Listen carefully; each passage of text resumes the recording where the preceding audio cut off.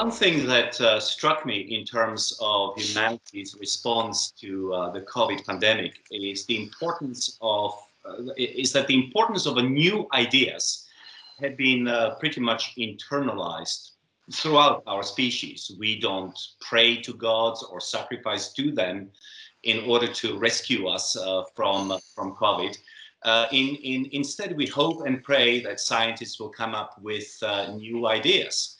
And since we are talking about ideas, I thought, who better but Professor Joel Mokyr to talk about the importance of ideas in terms of human progress in general and COVID in particular. So thank you very much for doing this with us, Professor Mokyr. My pleasure. So in your research, you differentiate between the Smithian and Schumpeterian growth. Can you briefly mention the difference between the two, and why are new ideas so important to Schumpeterian growth in particular? Well, Smithian growth is the kind of growth that Adam Smith was talking about, which is why it's called Smithian growth. And it's basically based on what economists would think of as gains from trade and better allocation. So, you know, one of the best known demonstrations in any introduction to economics class is that if that region A starts trading with region B, where before they weren't trading, then they're both better off, and so you get something that looks like economic growth, right? So better institutions, peace, better transportation, things like that will create trade where there wasn't any before, and so everybody is better off. And that's the kind of thing that, and then they can specialize, comparative advantage. I mean, this whole sort of story that we tell, it's really independent of technological change. Schumpeterian growth is about technological change, and therefore it is about new ideas. Now, new ideas can be big, they can be small, they can be written down, or they can be just being, you know, implicit and tacit in people's heads. I mean, there's various forms of it, but it's the basic idea is that we get better at making things, making the same things cheaper and better, or maybe making new things that we weren't making before at all. And those are hugely different kind of processes, because as I see it, at least, Smithian growth can take you a long way toward economic progress, and it can make you richer, and it did in many instances. Historically speaking, trade and things related with trade did lead to wealth, say in northern Italy during the Renaissance, or the Netherlands during the Golden Age. But eventually it tends to peter out, because at some point you exhaust all the advantages of trade, and then you may be richer, but you're not going to keep growing anymore. I mean, in the theoretical limit of this, of course, is in all transactions and all transportation costs have gone down to zero, which of course never happens, but that's a sort of theoretical limit. And so that at that point, Smithian growth ends. A more realistic scenario, perhaps, is what's happened within the EU in the last, say, decades, right? So the EU reduced transportation and transactions costs between different member countries, and it led to a great deal of prosperity. But by now, those are probably largely exhausted. I mean, it's unlikely that growth on the basis of specialization within the EU is going to give you the kind of oomph that we've been getting since the beginning of the EU in 1957. So that's the kind of thing I'm talking about. Now, with Schumpeterian growth about based on new ideas, that kind of limit, as far as anybody knows, doesn't exist. We don't know if there is a limit to the new ideas that people can come up with. I mean, there's debates about this. My learned colleague, Robert Gordon, for instance, thinks that at some point we're going to reach a stage at which everything that can be invented has been invented. I mean, people have said this before. It's never happened, but, you can't be absolutely sure that it will never happen, of course. So, but I don't see it, quite frankly, and certainly not in our lifetime. I think science is really embarking on new and exciting frontiers right now that promise a great deal of progress in the future. And I don't quite I don't quite think that we should be pessimistic about it. It's the possibility of the economy to fundamentally keep growing based on new ideas. Whether we measure that growth correctly or not is a different matter. And so there's all kinds of interesting debates about whether GDP or some other measure is the right metric. But basically, everybody understands and expects that new ideas are going to give us more progress and more prosperity. So if I understand you correctly, it goes something like this. People create ideas, ideas create inventions and innovations innovations lead to Schumpeterian growth. Would that be a correct Exactly. Okay. I would think that is basically the right way. So there are things in between, because ideas aren't enough, right? I mean, just ideas will not get you there. What you need is an environment in which these ideas can be translated into action. I was about to ask that. So obviously, the counter argument could be made that people always had new ideas, and yet it is only in the last 200, 300 years, during the Schumpeterian growth, that these ideas have been translated into this very fast growth rate. So why did that happen? Why is Schumpeterian era so different from previous ones? People had always new ideas, but these ideas weren't usually focused on production.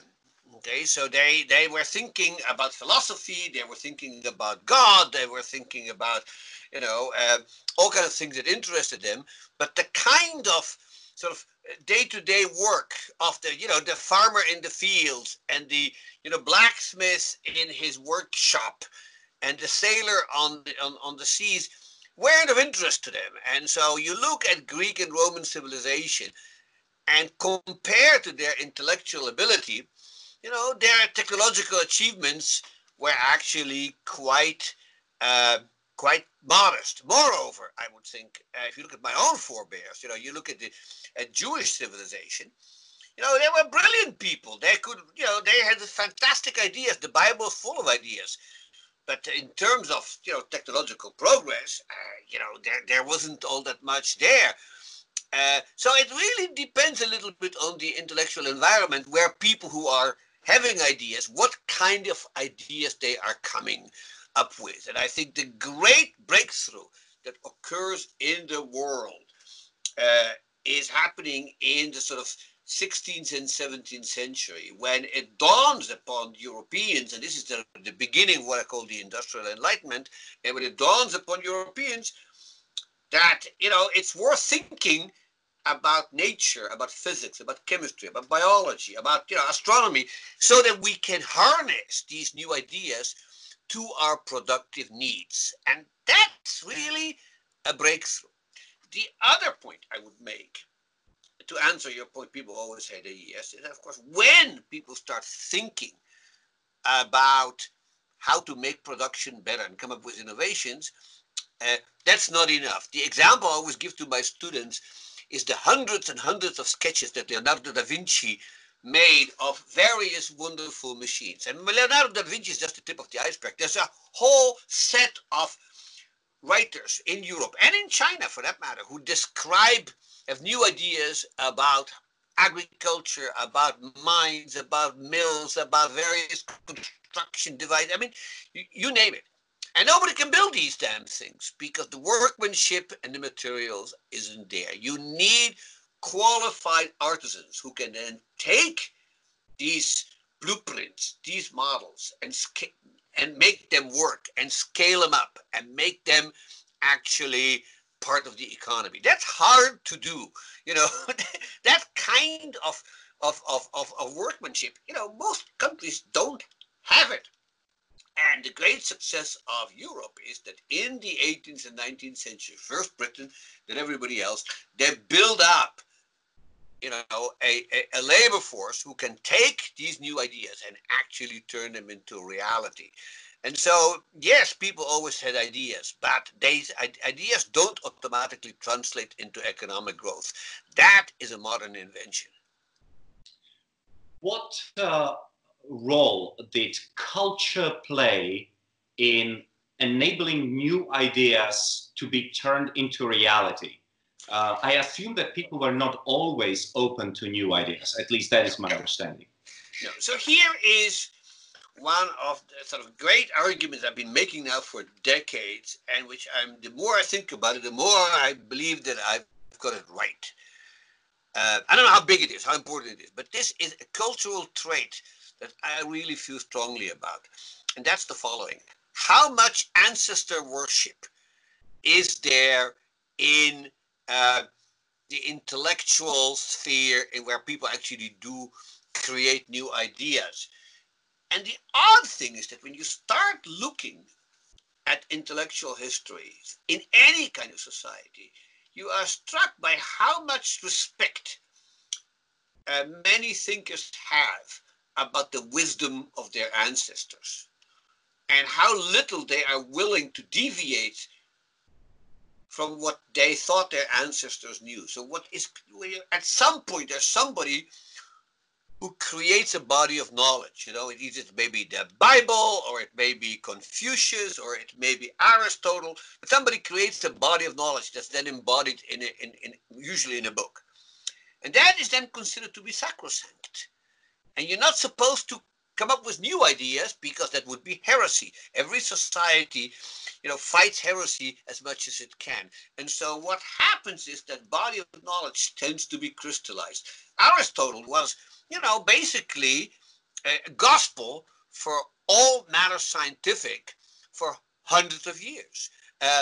In China, it was Neo-Confucianism. In Jewish civilization, it was the Talmud and the things that came before it. And so the wisdom of earlier generations is often considered to be sacrosanct. That's stifling. I mean, Islamic civilization may be the best example of that. How they, at some point in the 12th century, people like Al-Ghazali basically said that anything that deviates from the Quran and the Hadith would be heresy. And so that seems to be the normal state of the way people think. And what you need is a world in which people are willing to look back at the knowledge of their forefathers, or, and basically say, you know what, these guys were smart, we're smarter. And that's what you see happening in Europe in the late 15th, 16th, and 17th century. One thing after another gets overthrown, whether it is, in medicine, it is Galenus, and in physics, it's Aristotle, and in geography and in astronomy, it's Ptolemy, and on it goes. I mean, so this is what I document at some length. But it isn't just science. This age, invents biblical criticism. People look at the holiest of holy books, the Bible, and they go, oh man, this was written by people. Look, chapter 17 contradicts chapter 23. Must be written by different people. I mean, people start thinking logically about this, and they become critical, and they say, look, some of this stuff is wrong. And that, I think, is an incredible cultural breakthrough that really only happens once in the history of humans, as far as I can see. It doesn't happen in China. In the end, Neo-Confucianism becomes, like a harness in which Chinese culture is imprisoned. In Islamic civilizations, even worse. They won't even print books. We Jews are, terribly conservative until, the 19th century. The only Jew, Marianne, which I always tell my students, the only important Jewish thinker who got up and said, look, a lot of this stuff is, needs to be criticized, was Spinoza. And Spinoza was, ostracized by the Jewish community, completely, was kicked out, and nobody could talk to him, nobody could communicate with him. The Jews said, we don't want anything to do with this. And that is, that I think is a cultural prerequisite to any kind of progress. Because if you get too enamored by the wisdom of your forefathers, you're not going to make any progress. And somehow we are hardwired to do so. And the Europeans broke out of it, which is, I find this astonishing. But that's what created economic modernity, Marianne. do you have a pet theory why you think that in Europe at that particular time, this kind of openness was given latitude? One of the explanations that I like in particular was advanced by Stephen Davies from the Institute of Economic Affairs, who wrote a book basically claiming that because Europe didn't have a hegemon and all of these European countries were fighting each other, they had a choice. The governments of those countries had a choice. Either we are going to open our intellectual sphere so that more growth and more ideas are generated and we survive, or we are going to clamp down on dissent and new ideas, and we are going to go down under, and somebody's going to take us over. Are you attracted to that explanation? I have none. I'm attracted to that. I think that is clearly large part of the explanation. It certainly explains, for instance, why it happened in Europe and not in China, because China is a single empire which can control what people are thinking. What you see in Europe is that any kind of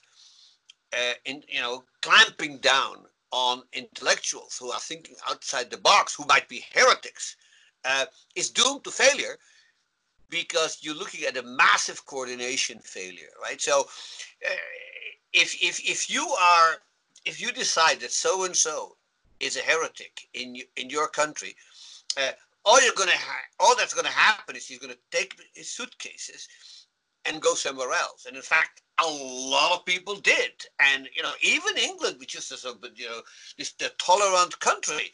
I mean, never forget that Thomas Hobbes wrote Leviathan in exile in Paris, and John Locke wrote the Essays on Toleration in Amsterdam. I mean, these people sometimes had to flee their country. Even in the Netherlands, this was true. There were times when intellectuals fled. But at some point, this becomes common knowledge. So everybody knows that if you clamp down on intellectuals, they're just going to go away. And so there's no point. And eventually, in the late 17th, 18th century, this all becomes window dressing. There still is a censorship, but the censors don't work. Nobody can really control the flows of ideas anymore. And nobody really actually tries really hard. I mean, you look at the French censorship of people like Diderot and Rousseau and so on. Yeah, basically, if they write a book that's too outrageous, they go to them and say, that wasn't very nice. We'll burn a few of your books, and you go to Scotland for a few years so we don't have to look at you. But, the idea that they would burn him like they burned Giordano Bruno in 1600, that doesn't happen anymore. And that's because they know that this is doomed to failure. Now, some countries are run by, benighted and reactionary rulers. And in those countries, these countries fall behind. I mean, there's an argument that this happens to some extent to much of Europe south of the Alps, right? So Spain, Portugal, parts of Italy, which were, governed by the Inquisition. And so the Inquisition said, we don't care, we're going to clamp down on heretics. So, that's why, the center of gravity of science moves north to England, to France, to Germany, to the Netherlands. I mean, I'm not totally sure I buy this lock, stock, and barrel, but there is such a theory. But by and large, I think everybody knows that this isn't going to work. That said, I think the political fragmentation, which is, a big theme in global history, that's not enough. Because there was fragmentation in the Middle Ages. Even more so maybe than, you got a feudal system. You have fragmentation in Africa, you have fragmentation in India. You need more than that. And so I would argue that the other reason why Europeans are slowly being disenchanted with previous knowledge is that from 1500 on, they are, there really are a bunch of sort of, I would say, cognitive shocks that are administered to Europeans, which make them doubt the wisdom of the ancients. Okay, so the discovery of the New World, of course, is a major one. There's nothing, clearly nothing in the writings of the ancient Greek philosophers predicted anything like that. But also Aristotle predicted you couldn't cross the equator because you'd be burned alive. Well, Bartolomeo Diaz did this, and he came back. So obviously that didn't happen. But then all kind of other things are slowly sort of dawning upon people that the ancients were wrong. For instance, one more example that I like. So Aristotle, his cosmology basically is that there are these 5 planets that you could see with the bare eye, and they moved around. All the other stars were fixed. Their number was fixed. None of them were added, none were subtracted. That's what they're there. And then in 1583, a Danish astronomer called Tycho Brahe observes a supernova. And all of a sudden, there's a star that wasn't there before. Now it's there. And he goes, hey, wait a minute. But Aristotle said you couldn't do that. So, if he's wrong about that, what else is he wrong about? And so you see all these guys, when you look at Gilbert writing about magnetism, and you look at people writing, say, a whole bunch of people, particularly one of Galileo's students, Torricelli, basically showing that contrary to what Aristotle said, you could create a vacuum because they build a vacuum pump, and Aristotle, of course, says nature abhors the vacuum. You can't have a vacuum. Well, here's a vacuum, man. So slowly but certainly, they realize they know more than Aristotle, and some of the things Aristotle said are just demonstrably wrong. And those are that in itself is an idea. The notion that so what you get in Europe is the French call this la querelle entre les anciens et les modernes. So the war between the ancients and the modern. The ancients really say, "Oh my God, the classics. They knew far more than we do. They wrote better poetry. They wrote better plays. They wrote better. They were better in every regard." And the moderns say, "No. They were good. We're better." So, and that's the frame of mind that I think is really critical. okay, so openness, criticism, toleration of new ideas, very, very important. Do you see any cultural trends or even institutional trends today in the world that are most threatening to the generation of new ideas? If new ideas are important, do you see any dark clouds on the horizon? I do see dark clouds on the horizon, because there's always, and in all societies, there are benighted people who are anti-science, anti-progress. Some of them come from the right, and they are people that deny the theory of evolution. I mean, which other country in the world has a creationist museum, where people walk next to dinosaurs and other rubbish? And so we have people on the right, and we have people on the left. Okay, they're also anti-progress, not because they don't think it can be achieved, but because it's bad. It's bad for us. It's bad for the planet. It's bad for animals. It's bad. So you have people on both sides. But why this doesn't keep me up at night is precisely what you said earlier, which is there is no hegemon. And so no country in the long run can afford to fall behind. So new techniques are going to be proposed, and either you adopt them, or else you're going to fall behind. And moreover, if you don't do it, somebody else will do it. So if the European Union, and they're still with it, are opposed to genetically modified organisms, they're being developed somewhere else. They're developed here in the United States, or if the United States is going to ban them, they're going to move God knows where, offshore somewhere. But somebody's going to do it, because the world is too decentralized and too uncoordinated to suppress innovation. And if the innovation works, eventually, it will become inevitable. So I think that kind of progress is built into the system. And as long as the world is divided into many countries or blocks of countries, if you want, that are competing with each other, I think progress is almost assured. That said, the one thing, of course, that everybody worries about is what's going to happen to freedom of thought. So, you need a certain kind of environment in which there is a high rate of tolerance for nonconformists.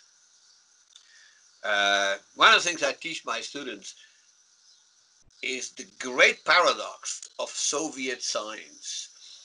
Because in some ways, you would have expected the Soviet Union to be hugely successful scientifically, because they don't have all the problems of appropriability of knowledge that the West has, and all these sort of reasons economists point out why the market for ideas really underproduces. But in the Soviet Union, people say, well, the government can do it, so they can subsidize as much research as they want. And in some areas that was true. I mean, they were the first one to send a satellite into space, and I'm old enough to remember Sputnik. And but they did lots of, they did develop certain things, and yet as a source of scientific and technological progress, the Soviet Union was a dud. And, and most people believe that was contributed mightily to the fall of the system. And the reason, I think, is because you need a society where nonconformism is tolerated. And nonconformism is indivisible. You can't have a world in which people can say, oh, I disagree with this physics theory. But of course, what Chairman Xi is saying is absolutely sacrosanct. I mean, you can't have that. You need critical minds, have to be critical minds. And I am worried that the world is moving more and more toward an increased suppression of nonconformism. And I don't know what governs that, to tell you the truth. I mean, it's very hard to know. I don't understand why in many European countries we now have autocratic governments that systematically suppress the opposition. Now, I don't think what happens in Hungary or in Poland or even in Russia is going to affect overall development in the continent, because as long as Germany and England and and the Netherlands and Denmark tolerate conformism, it doesn't matter. But these are large chunks of the world, and of course the biggest player in all scientific and technological progress is the United States. And I see in the past decade or decades a growing lack of tolerance in the United States for nonconformists. I mean, the so-called cancel culture, which everybody's been talking about the last few weeks, is just a little manifestation of that. But it's been around there for a while. Now I don't think it will catch on, but it is a source of concern to me. Yes. Apart from that, I think we're as far as new ideas are concerned, we're doing okay. But that is a source of concern. You don't want to be in a world in which there's some kind of stigma attached with thinking outside the box. And remember one thing: people think out of the box. 99 out of 100 are crackpots who will end up on the dustbin of history. There's one who's going to end up like Spinoza, but we don't know which one. So you have to tolerate all 100 to get your Galileo or your Copernicus or your Einstein. That's what's happening, I mean, science and technology are full of bad ideas, and the system sort of filters these out. But since we don't know ex ante which ideas are going to be bad and which ideas are good, you have to tolerate everybody who's making crazy claims. That strikes me as a very important point that you made about how it could be one person out of 100. Because another thing which I learned from you is that technological and scientific progress is really carried through or carried forward by a very small percentage of people. Maybe 2 or 3 people. Now, here's why I think it's interesting and why it's important. There's a very good psychology professor in Australia called William von Hippel. In a recent book called The Human Leap, I think it's The Human Leap, The Social Leap, he talks about how eccentricity and original thinking is very often wedded to eccentric behavior and also disagreeable behavior. So that many people who have the, shall we say, the cojones to say no to 99% of humanity, I want to take this particular area of study in a completely different direction. In other words, to hell with all of you. are also people who are highly eccentric and very often highly disagreeable. Yes. So I think that political correctness can work its negative magic in two different ways. One is to shut people from speaking out, but the other one is that it may weed out of the employment pool a lot of people whose quirky personalities do not necessarily fit the majority. Would you agree with that? Yeah, no, I would agree with that. And I think the degree to which society tolerates some people is a main determinant of how successful it is in creating new ideas. I'm not 100% sure that all people who come up with major innovations are necessarily disagreeable. I mean, I can think of some people who fit that description. Isaac Newton more than anybody else. He was a guy was a total jerk, but he was brilliant. Uh, but I don't know if this is too. I'm not implying, obviously, that there's 100%. No, of course not. And I think you're absolutely right. Even the people who were not disagreeable, they were still eccentric in some way, typically. And so, no, I think that's absolutely true. And I think that's why it is so important for society to, to stress these issues of free speech, of tolerance, of, if somebody says something that you strongly disagree with, and that's most of what I read in the paper, say, oh, well, forget it, but let them speak. I mean, shutting people up, or even, taking any kind of sanction against them, seems to me totally counterproductive, because neither I nor anybody else knows, that whether some crazy idea that I think is completely crackpotty may not eventually lead to something really great. I mean, that's just the way human culture evolves. So that is a source of concern. And conformist societies, and and certainly imperial China was sort of the ultimate example of that, because they developed this fiendishly efficient tool to create a conformist society, which is the imperial examination system. And everybody who wanted to get ahead of the world in China had to take the examinations. And the material for the examination was very well defined. There were the 4 books and the 5 classics, or was it the other way around? And everybody had to study those. And you just sat there and you learned them by heart. That's what you had to know. And then you took an exam, and the exam tested you on how well you had absorbed this material. And so basically every generation knew what every generation before it knew, and very few people deviated. And those who deviated, often found themselves in the claws of what they call the literary inquisition.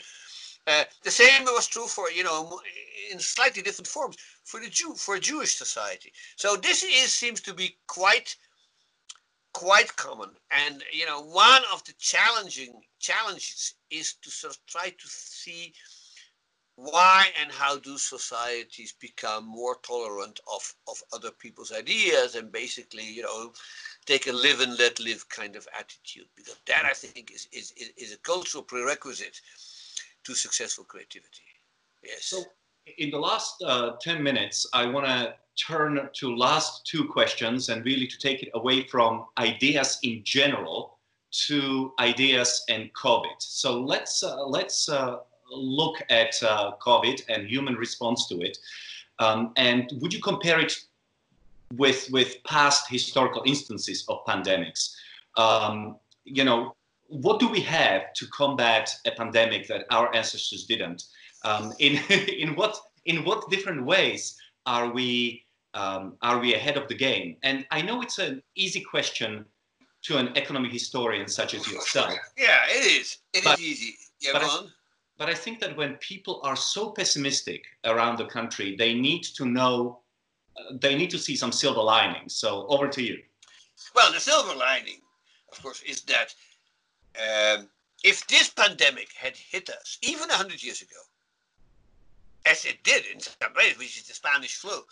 I mean, it would have been a real disaster because, people, when the Spanish flu hit in 1918, medicine had advanced a bit in the previous century, but they had no clue what it was. The very concept of that this was caused by a virus wasn't actually proven until 1933, 15 years later. I mean, people had no idea what it was. When COVID hit, a month after it first hit, we had sequenced DNA. We knew exactly that there was asymptomatic transmission, which is difficult. I mean, asymptomatic transmission is a bitch. That's what's doing all the trouble. If we didn't have that, we'd be fine. So this is a particularly nasty virus, but we know what it is, and you got scores and scores and scores of brilliant teams all over the world, in China, in Australia, in England, in the US, everywhere, in Russia, everywhere. People trying to, in competition, which is exactly the way you want it, trying to figure out a bunch of things about this virus.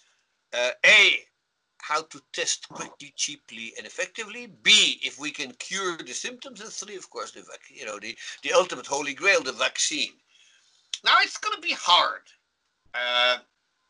But, one of the things that I think is quite clear from the history of technology is that what often counts is what we call focusing devices. People, when the world is faced, or some subset of the world is faced as a well-defined, clear-cut problem, they're going to use their best minds to crack it. And the speed at which they crack it is a function of the difficulty of the problem compared to the intellectual abilities of the people solving them. So, smallpox was something people in the 18th century were obsessed by. They were scared of smallpox, and for very good reasons. And they were trying this and they were trying that. And, you can there's a whole literature now, obviously only read by historians of science, that deals with this. And at some point, in this particular case, it was kind of a lucky stroke. They hit upon the vaccination process in 1796, and bingo, it's done. The same happened, with polio in the 50s. People, you had a whole bunch of people worried about this.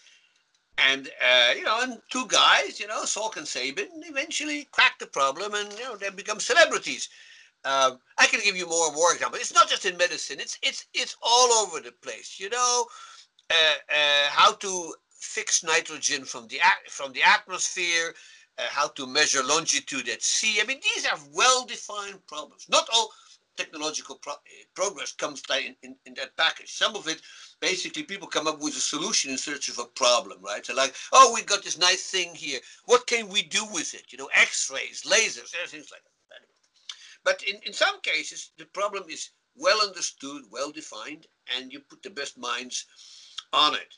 Now, with COVID, I think we today have the tools that even 15 years ago, let alone a century ago, people would have dreamed about. It's not just sequencing DNA, it's molecular immunology at an absolutely astonishing level of detail, coupled to extraordinarily powerful computers that allow you to simulate and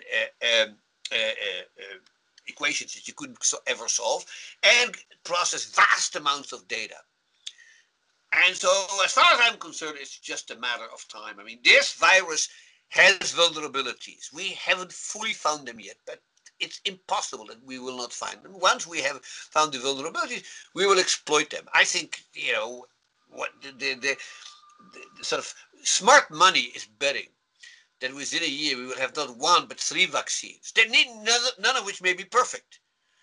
That's the problem, of course. But we will be making vast progress. Now you compare that with the Black Death which is sort of which is the easy answer. And the Black Death hit people in 1348.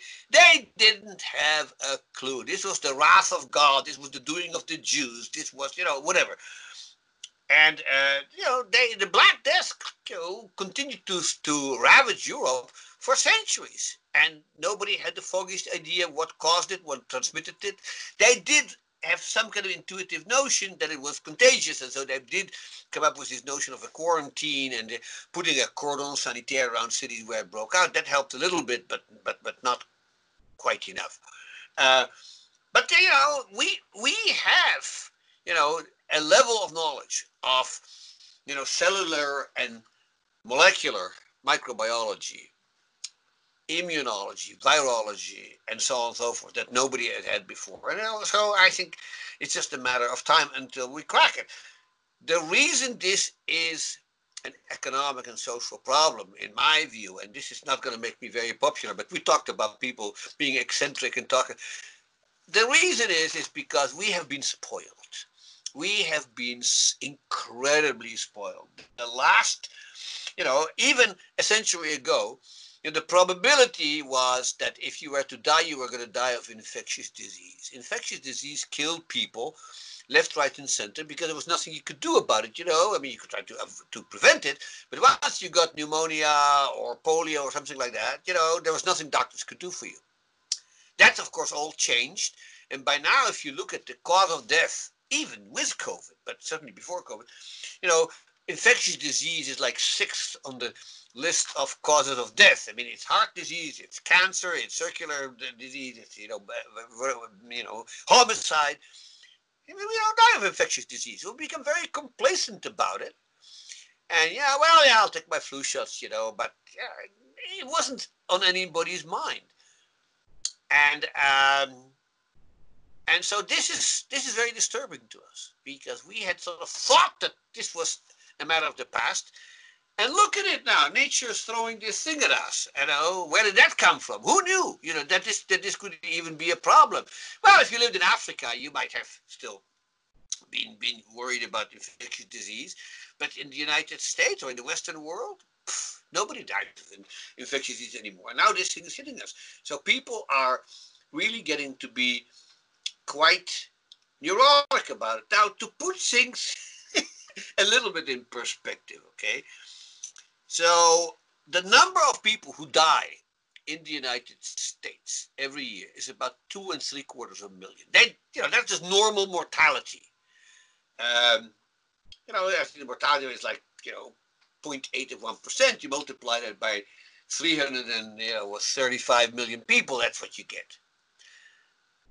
And so, if you look at the total number of people who have died of COVID, it's a small fraction of people who would have died anyway. Yet we have paralyzed our economy for that. And maybe that's the right thing to do. Maybe we value the people who have died who wouldn't have otherwise died. I don't know how many exactly there are. There could be 130, 150,000 people. We put enormous value on their lives. But clearly, if this had happened in 1860, people would have shrugged it off and said, "Oh well, it's just normal. This is what happens. This is what this is." But for us, this is no longer normal. We have become very complacent about infectious disease, and that may have been a misjudgment. Maybe nature has some surprises for us. I mean, it's so and it does every once in a while. I mean. I'm old enough to remember the breaking out of HIV in the 1980s. That was pretty bad. Now, HIV was confined to a certain subset of the population, and if you didn't belong to these subsets, the likelihood of getting it was very low. But it was a serious concern. Then Ebola came around, and every once in a while, nature throws something like that at us. And my view is, it will continue to do so. Because these microorganisms evolve. Maybe they jump from animals to us, but they do evolve. Particularly viruses evolve quite rapidly, and they'll change. And they're evolving in a direction that's meant to hurt us, because that's what Darwinian theory predicts. So you have this incredible, race between evolution and knowledge. But knowledge is growing faster than evolution. And if I had to bet, I would bet on knowledge. Now, it's never going to be a complete victory. Nature will always come up with something new. But every time it does so, we will be better at beating it. Because we're learning a lot from the COVID thing that will be useful for COVID, but for the next epidemic, which may be a totally different kind of thing. Maybe Ebola, maybe it will be some mutation of God knows what, Maybe somebody will unleash smallpox. I mean, I hope not, but that could happen. It's still, still labs that have it. There could be some bacterial infection. This is a viral infection. This could be bacterial infection. I mean, who knows what still could happen. But we learned so much from the war against COVID that knowledge will then help us to adapt to the next pandemic. And so we'll never be 100% in the clear. But each time we're doing better. And knowledge is cumulative, and it is very difficult to wipe out all of knowledge, right? Exactly. It's cumulative. It's stored in place. So even if you don't have it, you can find it because our search engines have become so more powerful. You don't have to go to a library and spend 3 years looking for all books. You don't push a button and it pops up on your screen. That too is an incredible. I mean, I could talk about that for hours because I've written about this. This is actually enormously important, what you just said, because not only that it's cumulative, it has become more accessible. I mean, it's not enough that the knowledge exists somewhere, but what you need is you need to be able to A, know that it's there, B, find it, and then get somebody to translate it for you if you don't speak the language.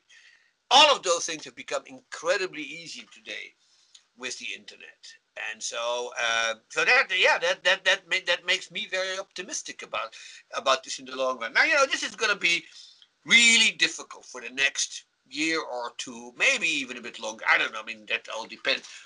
But this is not going to be the Black Death, and it is not going to be smallpox, and it's not even going to be the Spanish flu. The Spanish flu did kill 50 million people around the globe. I mean, the Spanish flu was a big deal. But I'm reminding everybody that 2 or 3 years after the Spanish flu was over, we went into the roaring 20s, and everybody was busy buying radios and automobiles, and the whole Spanish flu was forgotten really quickly. And so my sense is that within a few years, much as this is at the moment difficult, and it's difficult for everybody, this is a temporary thing. This is going to pass. And once it's passed, within, the fundamentals of the economy haven't changed. Yes, a lot of restaurants may go out of business, but the chefs that were cooking for them, if they are still around, they will open a new restaurant. Maybe American Airlines will go out of business. I hope not, but it could happen. But then if they go out of business, somebody else will open a new airline. I mean, it's like almost like a forest fire, right? You think of this. This is a forest fire. Once you go and for the first day you come out and say, "Oh my God, all the trees are gone." You come back a year or two later and you realize things are sprouting up, and within a fairly short time you have another forest. It may be, in fact, better than the previous forest. I mean, one of the things that we are learning now, and I think this is actually quite important, is and I've been talking about this for a while, is that telecommuting or work from home has become much more feasible now. I mean, you can sort of see that that's not just good for the world of COVID. That's good for lots of other things, like including air pollution. The cost of commuting. Multitasking. You name it. Well, now not everybody can do it. I fully understand that. Not everybody is a college professor or but that's to some extent the function of the technology. But it's totally clear that if you need to go to the dentist, it's still not going to be very helpful that you just telemedicine may not work for a dentist. But it will work for more and more things, and that actually may create a work environment that is far more user-friendly. So to close things up a bit, you are. It would it be right to summarize that you are optimistic about us finding a cure to COVID? You're optimistic about the future of humanity and its economic growth, so long as we continue to pursue new knowledge without having free thought and free speech being restricted by anything from dictatorships to political correctness. So knowledge is key, and even if it is created by some very eccentric and perhaps even disagreeable individuals, we should embrace them and let them flourish. I think that's absolutely true. And in that regard, I think the market for ideas is like any other market. Okay, what you want is easy and cheap entry, easy and cheap exit, and lots of competition. The last thing you want in a market for ideas is a monopolist, like Comrade Stalin, or like the Catholic Church in the Middle Ages, or you know. Anything in between. I mean, what you really want is the market for idea is supposed to be a myth. It's not an efficient market in the sense it produces a lot, as I said earlier, it produces a lot of garbage. It produces a lot of bogus ideas. But that's why it's a market, if the ideas are bogus, eventually one hopes they will be weeded out. That doesn't happen quite as fast and as often as one would hope to, but there's very little you can do about that. But it's an evolutionary process, and evolution throws up a lot of dubs. But as I said earlier, in the end, it works. I fear that institution. I mean, I'm much more of a technological optimist than I'm an institutional optimist. I think there is reason to be concerned about the political course of maybe I'll tell you this little anecdote. So one of my great friends, my great professional friends, it was the late Douglas North, who won the Nobel Prize for Economics in 1993, and we were quite close. And one day Doug and I were drinking beer in his summer home in Michigan, and Doug said, Joel, here's something interesting. We in economic history, we talk about technological progress, but we talk about institutional change. And that is significant because knowledge, as you said earlier, is cumulative, right? So it does move ahead because we know what previous generations knew. Institutions get better, they get worse. There is nothing in history that indicates that there is a trend toward better and better institutions. There have been times when they absolutely got better, but you look at the 1920s and 1930s, that was not the case. And then after World War II, things got better, and maybe the last 20 years have not been so great. Interesting. And the Aristotelian observation. Now, you were talking about how the wisdom of the ancients, yes, is very often wrong. But I think that Aristotle was onto something when he said that human society can basically function along three different dimensions. It's either a democracy, it's oligarchy, or it's a dictatorship. And it seems to me that we keep on sort of like a pendulum going from one to the other, but we never get out from that three-prong view of institutions. Am I right or wrong on that? Yeah, I think there's probably, there's some truth to that. Also, I would say there's lots of intermediate cases, and living at the time when he did, he could never quite envisage what we invented in the 20th century, which is totalitarianism, which of course couldn't exist in those days. But I think you're absolutely right, and I think we don't quite fully realize until the last 20 years that the institutions we have, which is a open liberal democracy, a civil society, rule of law, all those things are far, far more fragile than we've ever seen. We sort of think this is the natural thing, Once communism fell apart, it was the end of history. We're all going to be like, liberal democracies. And that's not happening. Liberal democracies are turning away from liberal democracy. Some countries faster, some countries slower. But you and I, we both know where it's happening, and how fast it's happening. And you look at places like Brazil, or you look at or for China, for that matter. I mean, that I find really scary. Now, a scary scenario, and maybe I'll end up on a minor note. A scary scenario is a world in which technology gets better and better and institutions don't, and the gap between the two gets bigger and bigger. And what you are going to have is, a humanity with incredible capabilities, but the bad judgment of using them, and that could be a scary scenario. And we see some of that happening. Little things of social control and suppression of dissent that's suppressed by technological means. You look at what's happening in China especially, but it's happening in lots of countries, and it could happen here. So I worry about that. And so yeah, I mean, the last 20 years have been hard for an optimist. Professor Mokyr, thank you very much for giving us an hour of your time. This has been absolutely terrific. Thank you. It was my pleasure.